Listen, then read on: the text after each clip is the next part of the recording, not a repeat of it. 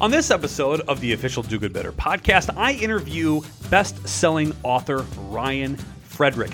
Listen, he wrote a book called The Founder's Manual, and I have had this long-standing idea that entrepreneurship and entrepreneurs are exactly like nonprofit leaders. They think the same, they have the same problems, they have the same funding issues, etc.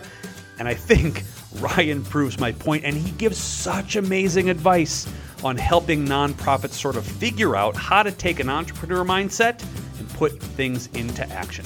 You know who else puts things into action? My friend Derek, over at Nonprofit Leader Academy. Listen, if you had your entire life ahead of you and you were looking at nonprofit stuff and you're like, I'm running on fumes and I'm low on funding and I need a system to scale, Derek has a solution.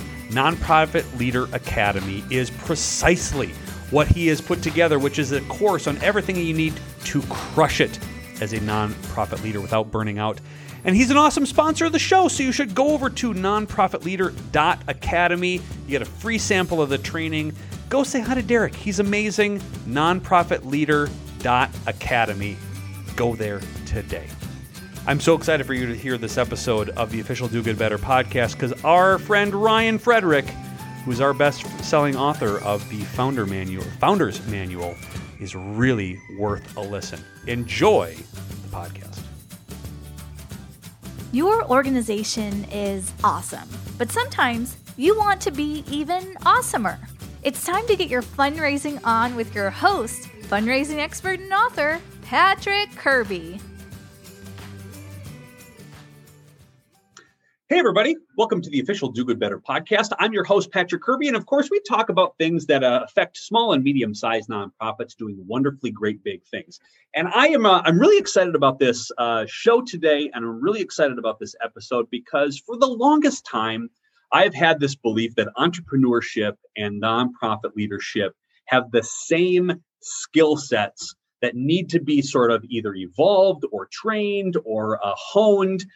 And so I got somebody who is an expert in the entrepreneurship, and we're going to talk about that in the nonprofit world today. And I'd love to introduce my guest today, Ryan Frederick. He is the best-selling author of The Founder's Manual, and he's going to talk to us and help us sort of understand and connect the dots on why the idea of entrepreneurship is so in line with the idea of doing nonprofit work and nonprofit leadership. Ryan, welcome to the official Do Good Better podcast. Patrick, thank you for having me. And I just wish that I had your level of enthusiasm and energy because it's contagious. But, I also think that my head might explode. It has been known to happen. And I blame my glass half full sort of mentality and then the 38 cups of coffee that I had before we started this interview process. So it is, I'm welcoming. So if somebody's kind of, they're peering in, they're listening to this on iTunes, or they're getting it on Amazon, or they're looking through YouTube to kind of see, hey, this is an interesting thing. I'd love to learn about a little bit of entrepreneurship, but they have no idea who you are, Ryan. I'd love to have like a 5,000 foot view of who you are, what you do, how you got there, and then we'll start the conversation. It should be good. Yeah, it's been an interesting journey, to get to this point of having, some level of experience and credibility to be able to write books. So that's something that I never envisioned doing, but, I'm happy that it's, sort of culminated in this. And culminated is a weird word, I guess, because I hope it's not over today. Especially because I have another book coming out, and my publisher would be very disappointed if that didn't happen and if I perished, right? Between now and then. But it was I figured out that I was not a big company person at a very young age, and had access to join a small company that and now we would call a startup. We just called it a small business back then, and that's dating me. But there really wasn't this cottage industry around startups and being a founder and being an entrepreneur when I was a young lad, sort of figuring out what I was going to do with my life from a professional perspective, and subsequently been part of starting 6 software companies, and then I had the opportunity 9 years ago to join AWH, a product consulting firm, as a partner. So I did that, and we've been growing and we've been successful in our journey as a services firm, helping people to build products. And then, I got the opportunity to help expand a nonprofit and then, get into some books and that sort of thing. So, it very serendipitous, but I would say the other part of it is I figured out, how to make it pretty intentional after some initial serendipity. And one of the things that I would say to people, and I encourage people, is I see a lot of people that try to start out very strategic, but not on top of a problem or an opportunity, right? And I would say to people that if you find an opportunity, then you can get strategic on top of the opportunity. But if you have a strategy in search of an opportunity, it doesn't work quite as well, sort of in reverse. So, yeah.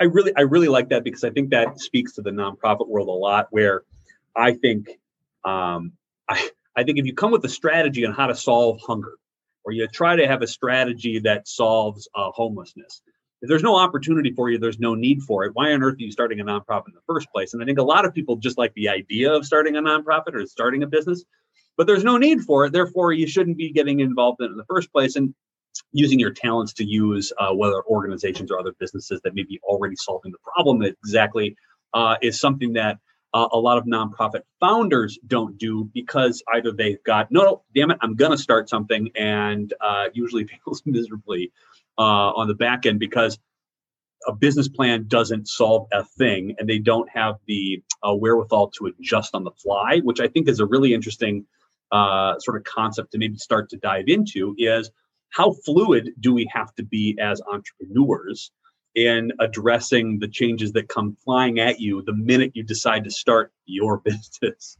Yeah, super fluid. And that's not how, and the reason it's so challenging, and the reason why most things don't work, is because they go against human nature. They go against the hierarchy, right? Because we're wired to seek security and comfort, right? And ego protection, et cetera. And starting a company or starting a nonprofit, starting anything really, is the antithesis of the hierarchy, right? Because you're going to be totally insecure. It's going to be a chaos before there's order, right? And I think that a lot of people don't do enough self-awareness going into it to understand it, and then to correlate it to themselves and to say, how do I react to these kinds of circumstances in these situations?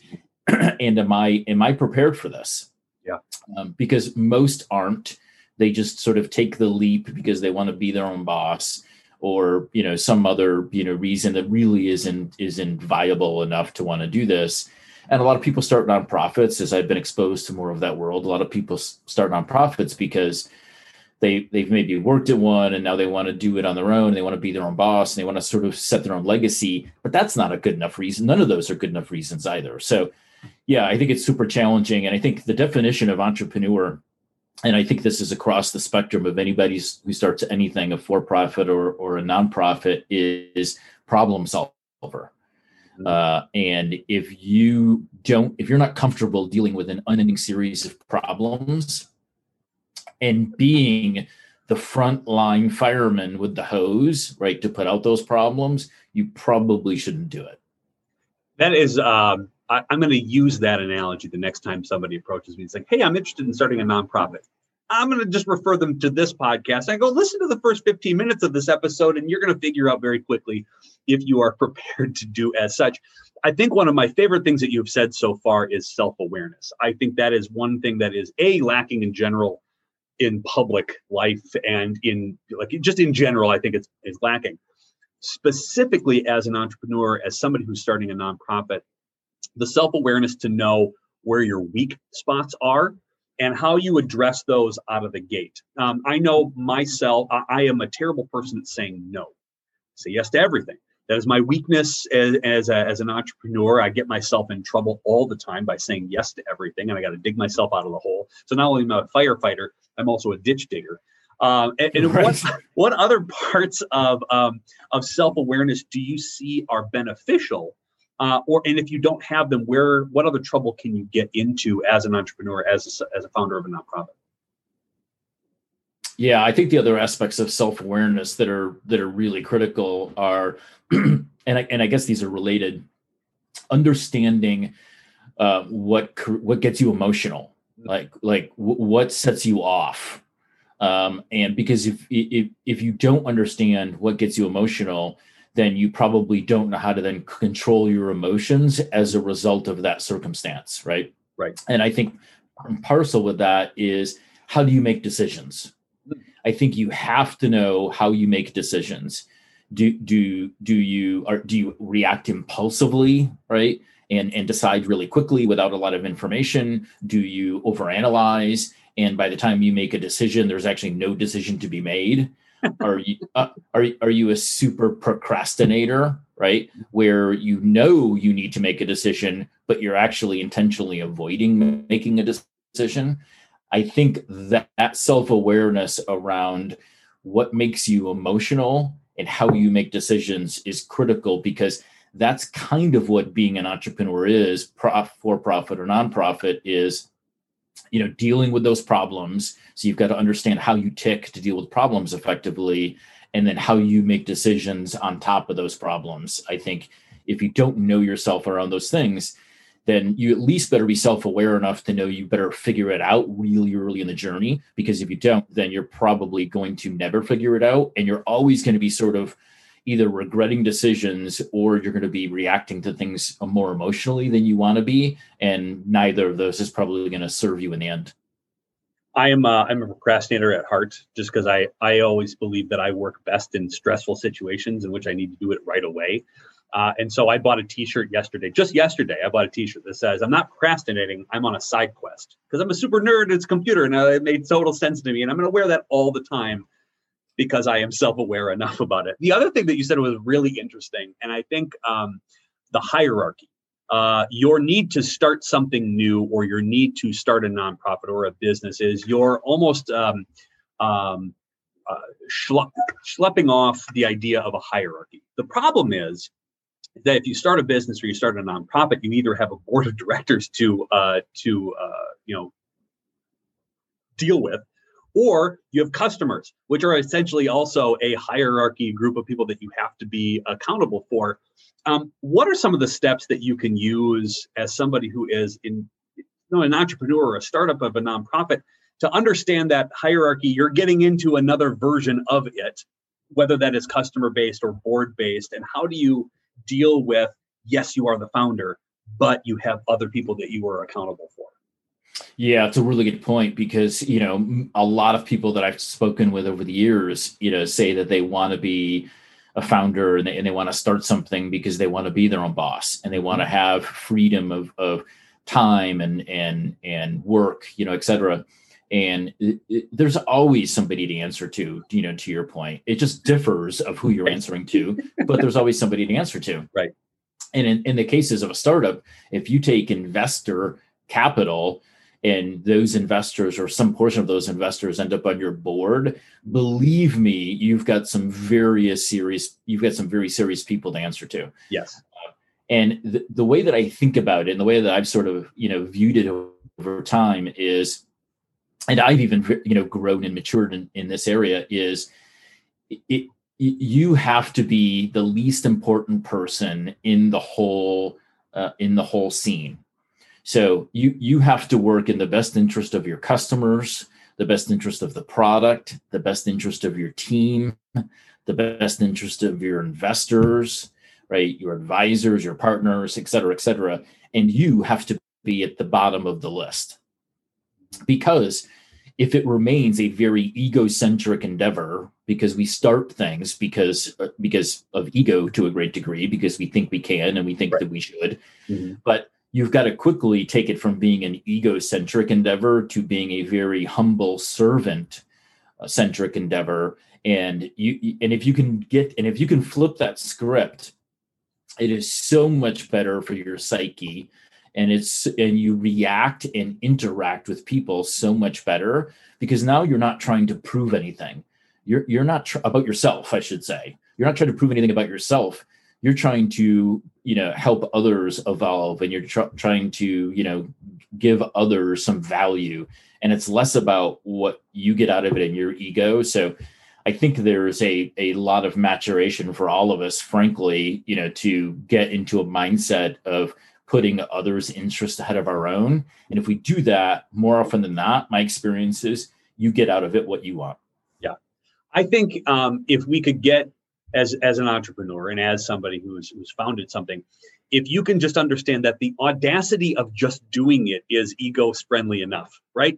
You just did it. Like nobody, like everybody could start a business, everybody could write a book, but nobody does. And so the audacity that you just did it, you dedicated time and energy and effort, money and blood, sweat, and tears to do it, should be enough. And then now you get to hand that off and give somebody else the audacity to start their own thing. And all of a sudden you've started this chain reaction of new pockets of information and perspective and impact across whatever you're in, whether it's business or a nonprofit. I think that is the real mark of like wow, that person really did great things, is they didn't cling to it desperately because that's all they wanted was this, and I, me, mine kind of attitude. And that serving of others, I think, is a really important thing. And as somebody who works in the nonprofit world, I think you're probably listening to this and going, yeah, I know that I have to give up something, whether it is a role that you relished in doing, but now you're a leader and you can't do that anymore. And because you can't have that time suck because you're more valuable here in a leadership role rather than boots on the ground doing sponsorship solicitation, even though you probably have to be part of the process, you can't grab onto that. You have to let go and empower people to do what they do best. And you got to kind of take that step back and say, listen, I'm going to help you in any way I possibly can, but I'm not going to grab it and do it myself, because you don't have the time to do it as a founder, right? Right. Well, and presumably and hopefully you get to the point where you're the least qualified to be doing it. Yes. Yep. Right. And because you should be augmenting yourself with a team of craftspeople that are better at selling than you are. Yep. That are better at financial management than you are. Yep. And they're better at event planning than you are, et cetera. Yep. But yeah, founders and initiators of things, because it is a very ego-driven centric, endeavor at the beginning, they can often lose sight of the fact that if it remains about them, and if they remain a bottleneck, right, as part of the process, then they're ultimately not going to accomplish what they set out to do, unless what they set out to do is just to massage their own ego. Yeah. And that's where the self-awareness piece has to sort of come back into play, right? There are a lot of founders, frankly, in the startup world, and this is probably true in the nonprofit world too, who really don't care as much about whether the organization succeeds to its fullest potential, as long as their ego is getting massaged to, an acceptable level. Yep. And, they don't even know that it's happening, right? But when they then talk to people like you about, well, how do I grow my nonprofit, and how do I think differently about it? And then you start challenging them about things, and then they start defending their actions and their prior decisions and their go forward strategy. The defending is really wrapped in the fact that they're still driven by the ego of being the hub of the organization, versus saying, look, I want this to succeed to its fullest potential. I don't care if I have any responsibility here that's meaningful, as long as we're winning and as long as we're succeeding and as long as we're providing the impact that we want to be providing. So, but it can be hard, right? Because the threshold that has to get crossed is founders of anything start out being the first best at everything. So they do have to be the first best salesperson, bookkeeper, marketer, et cetera. But what they have to be aware of is when they cross the threshold of, I now need someone to take over these other areas who's better at it than I am, that they can let go of it. Because many people become the first best, inside of their organization at things, and then they can't let go. Joan Gary, who's one of my my nonprofit heroes in the consulting world, at least, calls it nonprofit founders syndrome, which is those individuals who start nonprofits have a goal in mind, and they are so blinded by that thing that they started, even though it probably has grown in scope and size and scale and needs to be expanded, can't get out of their own way because of exactly what you just said. Their self-awareness, they're just in too deep.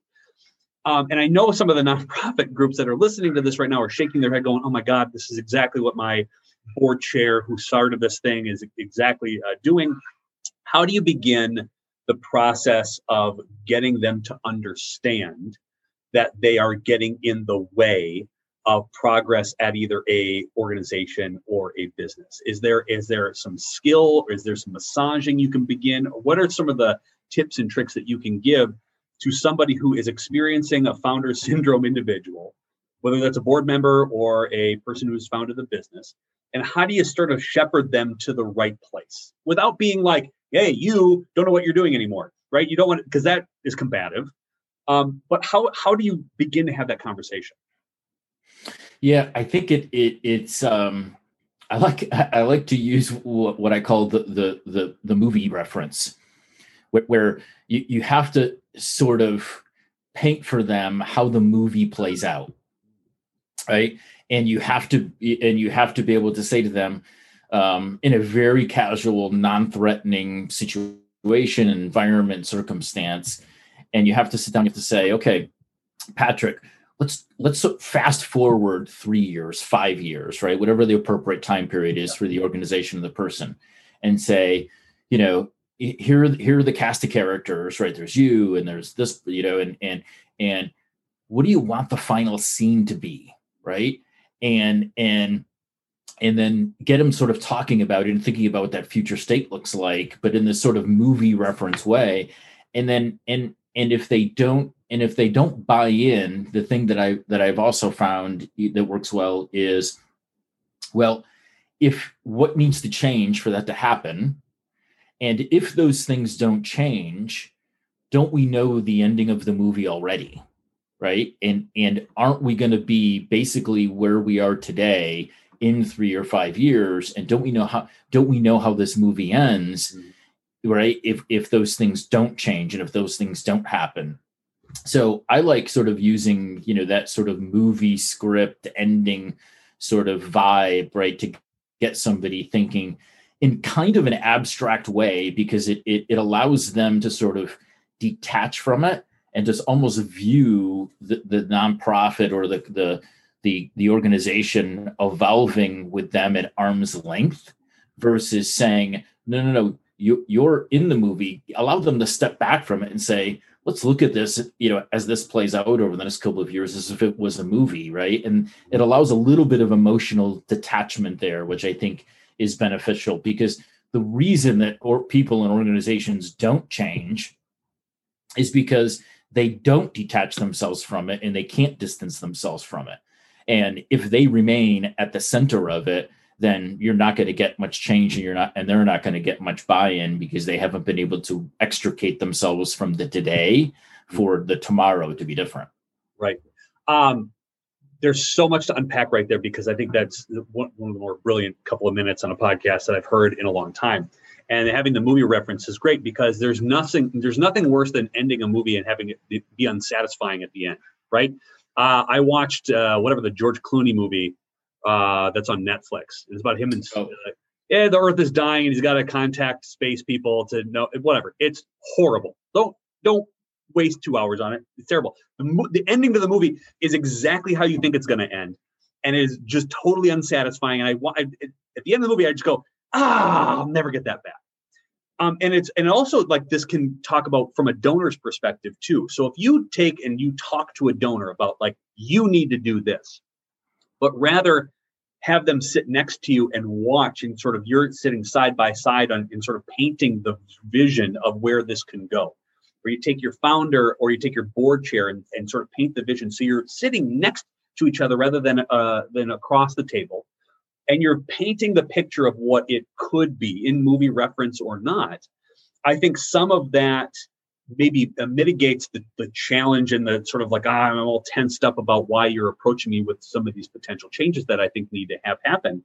And then all of a sudden you can get on board. You're in the same sort of vehicle because you're visioning at the same token. And I think that sitting next to you watching a movie reference, whether it's a donor, whether it's a board member, whether it's a founder, whether it's a volunteer, whatever that may be in the nonprofit world, that's the best starting point when you need to make either changes or adjustments. I think that's such a beautiful and sort of simple way to have that conversation start when you're talking about a nonprofit or nonprofit leadership, and especially in the founders realm.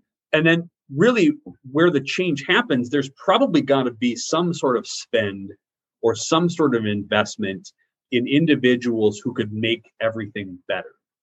In the nonprofit world, that's a super challenge because money is so sparse and, if we spend $1, we'll never make it back. And what's our ROI?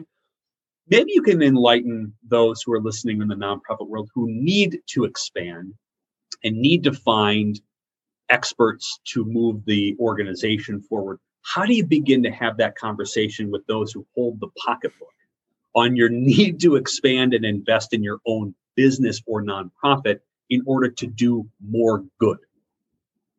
Yeah, I think it becomes a conversation focused on impact, right? And the value of the impact, because I think we've set ourselves up, societally and culturally and system wise around nonprofits versus for-profits.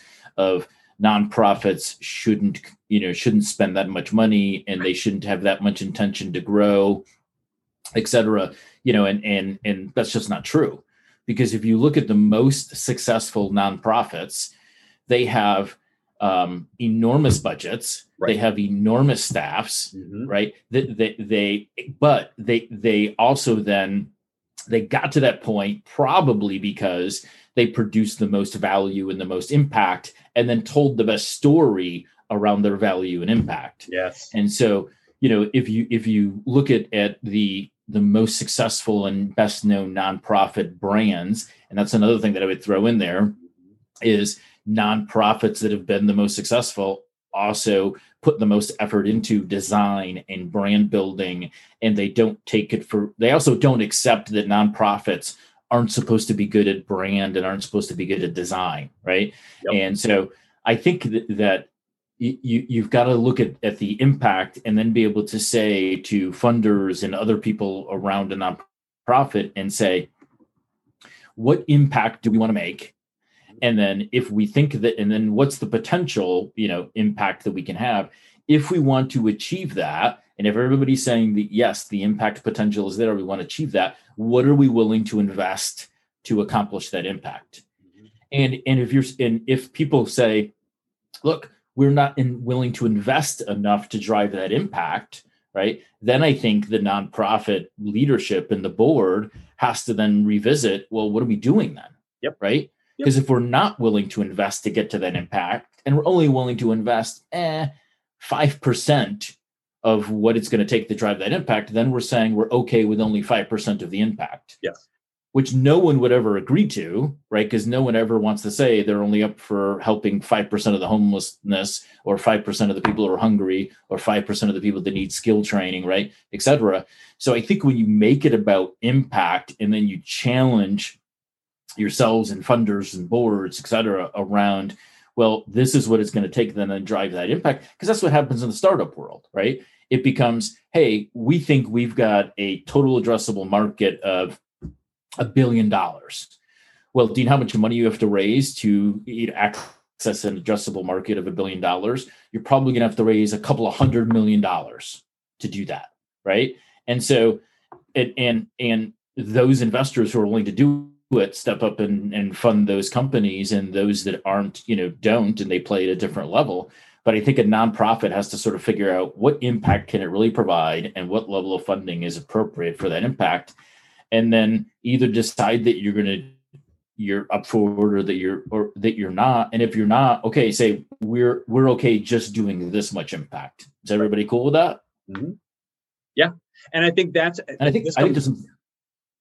are some very hard conversations inside of that, right? And challenging conversations. And the best sales book, one of the best sales books that I've ever read that I still like and refer back to, is The Challenger Sale. And I think nonprofit leaders often are not that comfortable challenging their donors, their partners, and their board. And I think many nonprofit leaders need to get a lot more comfortable having those very direct, frank, authentic, challenging conversations, because their organizations are probably stuck because they've never had those challenging conversations. And I think what they'll be surprised to hear is that I think donors and investors and partners and volunteers want to have those conversations, because that means you're investing the time into asking hard questions to those who have dedicated time, talent, or treasure to your nonprofit or to your business. So they appreciate it because you've come to them with a hard question. You've come to them with a hard challenge. And you're saying, you're one of the few people that I trust as somebody who's either donated or given or volunteered or have dedicated time to us, that I trust with this issue or this problem that we need to solve. And because we need to solve it, I'm issuing a challenge, or I've got some problems that we need to solve together, and what we're doing doesn't work. And that becomes a scarcity mindset. You need to get rid of that out of the gate. And I think nonprofits are inundated with this right now, especially too, because they're so terrified of doing anything new or expanding or partnering, is because they're just sitting waiting for the next, pandemic shoe to fall, right? And so they can't move forward because they have no, their audacity is gone. Their founder and their sort of their spark has sort of been lost because they're cowering in fear rather than going, you know what, we can actually take this and grow at 50, 60, 70%. We can do better. We can grow faster if only we do this, this, and this. And those steps become very challenging to nonprofits who have lost that entrepreneur spark. And I think that's what's really missing a lot at times. And I think those are the ones that are going to contract and disappear, rather than the ones who are audacious and say, you know what, no, I think we got this. And we're going to take a risk because you're going to be rewarded for it because you're the only ones out there doing it. Absolutely. And I'm going to say something that might be controversial to your listeners. Yes. But I think that I've seen this as I've gotten more exposure to the nonprofit world, where there's a lot of nonprofit leaders that I think, unfortunately, have what I call a politician's mindset. Because a politician, when they get elected, what's their primary objective? Yep, reelection. To get reelected. Right. And so nonprofit leaders, I think, fall into that trap of, my primary objective now as a nonprofit leader is just hang on to what I've got. Yeah. I just don't want to lose what I have. Right. And then your decision making and your judgment is then clouded because it's based and it's foundationally anchored in this perspective of, I just can't lose what I've got. Right. And when we are anchored in, I just can't lose what I've got, we stop growing, we stop challenging ourselves, we stop thinking about opportunities and what's possible, and we think about only what we have and what are the problems around what we have, but we don't do anything to fix those, right? We just want to sort of put a Band-Aid on them and somehow hope they're gonna go away. So I don't know. I think, it's very easy for nonprofit leaders to fall into the politician trap of, I just want to get reelected. And as long as I get reelected, I don't really care what else happens. And I think it's a real risk for nonprofit leaders to fight against that apathy. I think I would take it even one step further. And not only are you doing that within leadership, but you're doing it to your donors. You're getting a bunch of donors, and then you are not challenging them or giving them the conversations and showing them the vision of what could be. So you're just trying to maintain their gift rather than pursuing additional revenue with them. And if you are scared to ask for more, they will find another organization that's more passionate about it because they're having conversations with those donors about, listen, this is our vision. This is our thing. This is our pursuing of the betterment of our community, rather than you just sort of like, well, I hope they give again, because I don't want to offend them by asking for more, even though they've already committed to you financially in the first place. They want you to succeed and they want to know your growth. If they say no, so be it. But at least you're pursuing the conversation, and that it's in itself is audacious. And then that becomes attractive to more donors and more groups who want to join your cause. And if you're just going to maintain, it's going to be horrible. Absolutely. Because if you're just maintaining and if you're just trying to remain at the status quo, you're actually regressing. You just don't know it yet. Exactly. Because and by the time you know it, it's too late. And you've already lost a donor. Absolutely. And do you know how long it takes to get a donor back? You know how much energy and effort and time and money it takes to get somebody back into the fold? Exponentially more than it does to continue the conversation and challenge them internally. Absolutely. Because if you're not asking them for more, somebody else is asking them for something, Exactly. which is probably your more. Mm-hmm. And then once the other organization has an in, right, now, if they then come back on their next ask and ask for more, yes, now they're probably dipping into your kitty, right? And then you're going to go down, and you didn't even see, well, and then most nonprofit leaders will then say, well, I didn't see it coming. Yeah. And it's like, well, yes, we did. Yes, we did, because they haven't increased the donation for 5 years. Right. Because it's mostly because you haven't asked. Exactly. Right. And so, yeah, I think there's, I just think, and look, challenging conversations are hard. Yeah. Right. It's, we're certainly not saying that they're easy. But if you avoid confrontation and you avoid challenging conversations, then you shouldn't expect that you or your organization is going to evolve and grow and fulfill its potential, because the growth is inside of those challenging conversations. Yep, exactly. One of the things I want to hit before we wrap up this particular episode, and this is intriguing enough that there's going to be more Ryan on the official Do Good Better podcast, because this is just fascinating to just stop with one episode. But I wanted to get back to storytelling and how important it is to be a good storyteller as both an entrepreneur and as a nonprofit leader. Because again, I think that an entrepreneur at its core is exactly the type of personality that a nonprofit leader is, because they're both audacious in solving problems, and they're stepping out of their comfort zone and doing a lot of these things. But one of them is storytelling. How important is it to an entrepreneur to be a good storyteller? And if you are a poor one, how can we fix it? Yeah, so I'm going to start out painting a very challenging scenario for both a startup and a new nonprofit. There are too many startups. Most of them don't work. Most of them are going to fail miserably. There are too many nonprofits, frankly. You know, I spend most of my time in Columbus, and I think in Columbus there are something like 6,300 nonprofits, which is too much, too many. There's too much overlap, et cetera. Yeah. And so I say that because I wanted to set the stage for the fact that the odds are against you, right? And if you don't get really good at telling your story and articulating your why, and why you matter more than the others, and why someone should give you their attention more than the others, and why someone should give you their money more than the others, right? You're probably not going to flip the odds in your favor. And that telling of that story to flip the odds in your favor is all about storytelling, right? And to keep it, simple, and then there's lots of layers to it, though. If you think about a fundamental story, and you were referencing the latest George Clooney movie, which I thank you for saving me from seeing it, because it's on my Netflix queue. You're very welcome. I appreciate that. There is a protagonist and an antagonist, right? And the structure of stories has not changed in hundreds of years at this point. Yeah. And what nonprofit leaders and entrepreneurs need to think about is, how do they articulate and represent the problem, the antagonist, right, effectively and emotionally, that it's going to get people to feel something and to be motivated to action? And how do they position themselves as the protagonist?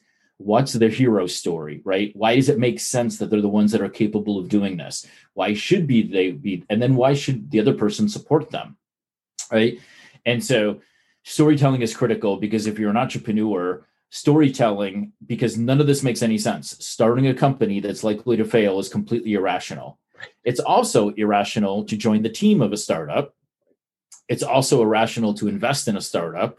It's also irrational to be a service provider to a startup, because most startups are going to fail and then probably aren't going to be able to pay their bill. Yep. So there's all this irrationality around startups, yet you can look at companies like, I don't know, we could look at Airbnb that just went, public and just did an IPO. Mm-hmm. And we could look at some other stalwarts that everybody now knows, Uber, right? Mm-hmm. Sometimes it works. And when it works, right, it can work fabulously. But inside of it, transitioning from this is totally irrational and none of this makes any sense to be a part of, to people wanting to be a part of it, is the founder's ability to tell the story of the new reality of this company and this product existing and how it's going to solve the problem and overcome the antagonist. And if somebody isn't good at storytelling, because storytelling isn't just you can put a deck together and you can send it to people, or you can walk through the deck in a very ho-hum sort of way. Yep. Really good storytelling is emotive, and it overcomes logic, right? Because if you're looking at a story of irrationality to rationality, right, logic has no place inside of that, right? And so a founder and a nonprofit leader's ability to tell a story effectively is how do they create emotion and how do they get people motivated to act? And a lot of that is delivery. A lot of that is what are they emphasizing? What are they de-emphasizing? A lot of it is also being authentic, right? And not hiding the bad parts or the potholes along the way, but pointing them out and saying, hey, we know this is going to be tough. We know this is likely going to happen. We know this is probably going to happen. And you know what? We're aware of them. We'll figure it out when we get there. Or we have a plan to mitigate those potholes. But I don't think you go into it Pollyannish. I think you go into it authentic and I don't like the word passionate because I think it's been overused and it's been diluted over time. But I think you go into it, very intentionally, and you get people to understand what the new reality and the vision is and how you're going to get there. So one of the things I actually recommend to entrepreneurs is that they get a speech coach. Yeah. And they get somebody that can help them evolve, these pieces and parts that they've got right around the founder story and how they identified the problem and why they're the ones that want to solve it and why they're capable of solving it. Most people do not have the storytelling skills innately to tell a good story. Nope. And I think that they need help telling the story because, and this is the last thing that I'll say on it. And I know that it's still mostly bad because I get a lot of pitch decks and I see a lot of pitch decks, from startups looking for investment. And one of them, to their credit, the pitch deck was only 7 slides because usually they're massive. Yeah. But this company's last slide listed 6 Fortune 500 companies that were customers. And I messaged them back and I said, why is this not your first slide? Yeah. Why did you bury the lead of the story? Yeah. Right? On the last, because I said some investors aren't even going to get to the last slide. And so they obviously need help storytelling because their pitch deck buried the lead, right? Yep. If I was that company, I would have the first slide be, we've already got 6 500, Fortune 500 customers. Now let me tell you how we got them. Yep. Right? Yep. And so, I know that it's still a big problem in the entrepreneur space. I'm assuming it's still a pretty big problem in the nonprofit leadership space. Storytelling is not as good as it could be. And it's because it doesn't need, I think it needs a little bit of training, and people can get better at it once they have a little bit of guidance. But I don't think that people on their own are going to become great storytellers if they haven't been intentional about it so far. Well, the other thing too is that in the nonprofit world, especially, is they don't like to brag about their wins. They like to hide them because they're embarrassed about being successful. And I'm like, well, how in the hell are people going to want to give to you if you don't tell them that you're doing well? Like, so the burying the lead is like a nonprofit thing. They love doing that. And that's what I said. Nobody wants to be the first donor, but everybody wants to oh crap, that person, and that person donated. Well, I got to be on that because either I'm an ego-driven donor or I see that all these other people have jumped on the bandwagon too. And I definitely want to be a part of this winning team because you already did the hard work. Well, if you don't brag about it, if you don't tell stories about it, that's a major, major problem. And I think that goes back to self-awareness. Are you a good storyteller? And if you aren't, find somebody who is to give you some help into crafting that message, because whether you're an entrepreneur looking for startup funds or you're a nonprofit leader looking for funds, you need to tell a better story that emphasizes your impact and the way that you have been successful. And even if you need to story tell about listen, we don't have enough money yet to make this impact, but this is what we could do if you jumped on board as well. And again, have them sit next to you and watch that movie and have them lean on you to say, listen, together we're going to be able to do this. rather than sitting across the table going, you should invest in us, blah, blah, blah, blah, blah, because nobody wants to be talked to. They want to be brought along on the journey itself. Absolutely. And one of the things I would say is, because I think you encapsulated it there, is you've got to believe, right? Yes. For you to be an effective storyteller, you have to believe the story that you're telling. And if you don't, it's going to come across. And that's where I was uncomfortable using the word passionate. Right. I think it's more about believability, right? Yep. You had better believe the story that you're telling, because if you don't, it'll come across and you won't be convincing. Speaking of storytelling, and I would be remiss if I did not mention this, that you are a best-selling author of the Founders Manual. Let us hear about what that book is, why you wrote it, what impact that it's made with other founders. And I believe, this is my intuition here, that it can be used in the nonprofit world for leadership as well. Yeah, thank you for that. I wrote it because I saw, founders, continuing to sort of not understand some of the principles of being a founder that I think are critical to someone's success and increasing the odds of an unlikely successful outcome. And so I talk a lot about the human aspects and the things that are counterintuitive. Sure. Some of which we've talked about. I've gotten good feedback. It's gotten good reviews. I think it's helped people. I think it's, they're getting good value out of it. So, that's why I really, wrote it, because I started actually a bulleted list, almost like a journal, because I would just have ideas. Right. And I showed it to a friend of mine who wrote a book, and he said, "Oh, my publisher would totally do a book around this." And I was like, "Really?" And he was like, "Yeah, they would write a book. They would do a book with you about this." So I reached out to him, and they said, "Yeah, we'll do it." And so I never really intended to write a book, but after doing it, I'm certainly glad that I did, because I enjoyed the process and enjoyed it enough to write another book that's coming out in a couple of weeks, and that is also available now on Amazon for pre-order. So if anybody thinks that there's something, in the conversation that we've talked about that, might be of interest, some of the nuggets that we've talked about are in the book and in the next book that's coming out. Outstanding. And then where can people go to either find you? Because at the end of this conversation, I think if you're not motivated enough to okay, I think I got this, or hey, I filled some holes today with some nuggets of information that's going to help me lead either my team or my organization or my business.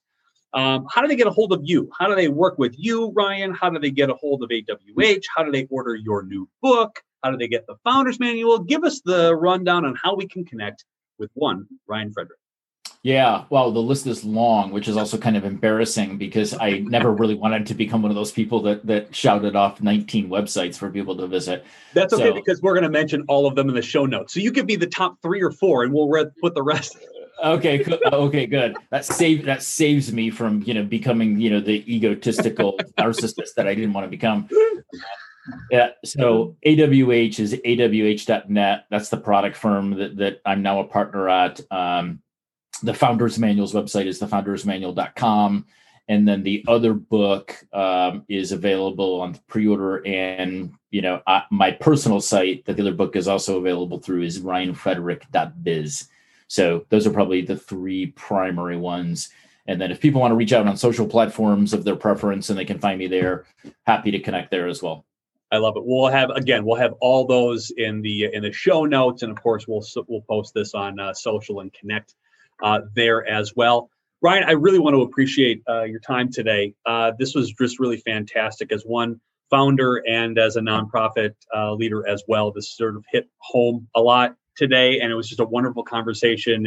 And I think it's going to help a lot of either nonprofit leaders, board members, or business owners who find this podcast as well. I want to thank you so much for your brain power and your time today on the official Do Good Better podcast. Patrick, thank you. Appreciate it, my friend. Bye.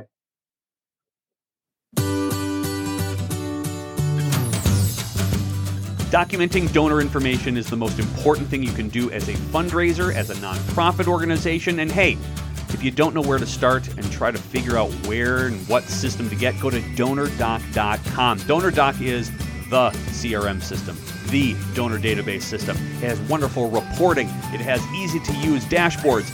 Frankly, it's the greatest thing that you will have at your disposal as a fundraising organization. Go to DonorDoc.com. There are countless videos, books, articles, and folks out there with suggestions on how to raise more money. Of course, that's a major problem. Too much information. Do Good University has an online library of lectures, courses, and trainings that concentrate on one thing: making fundraising simple. Come join other like-minded do-gooders who are looking to unclutter their fundraising life. Enroll at Do Good University today at dogoodbetterconsulting.com.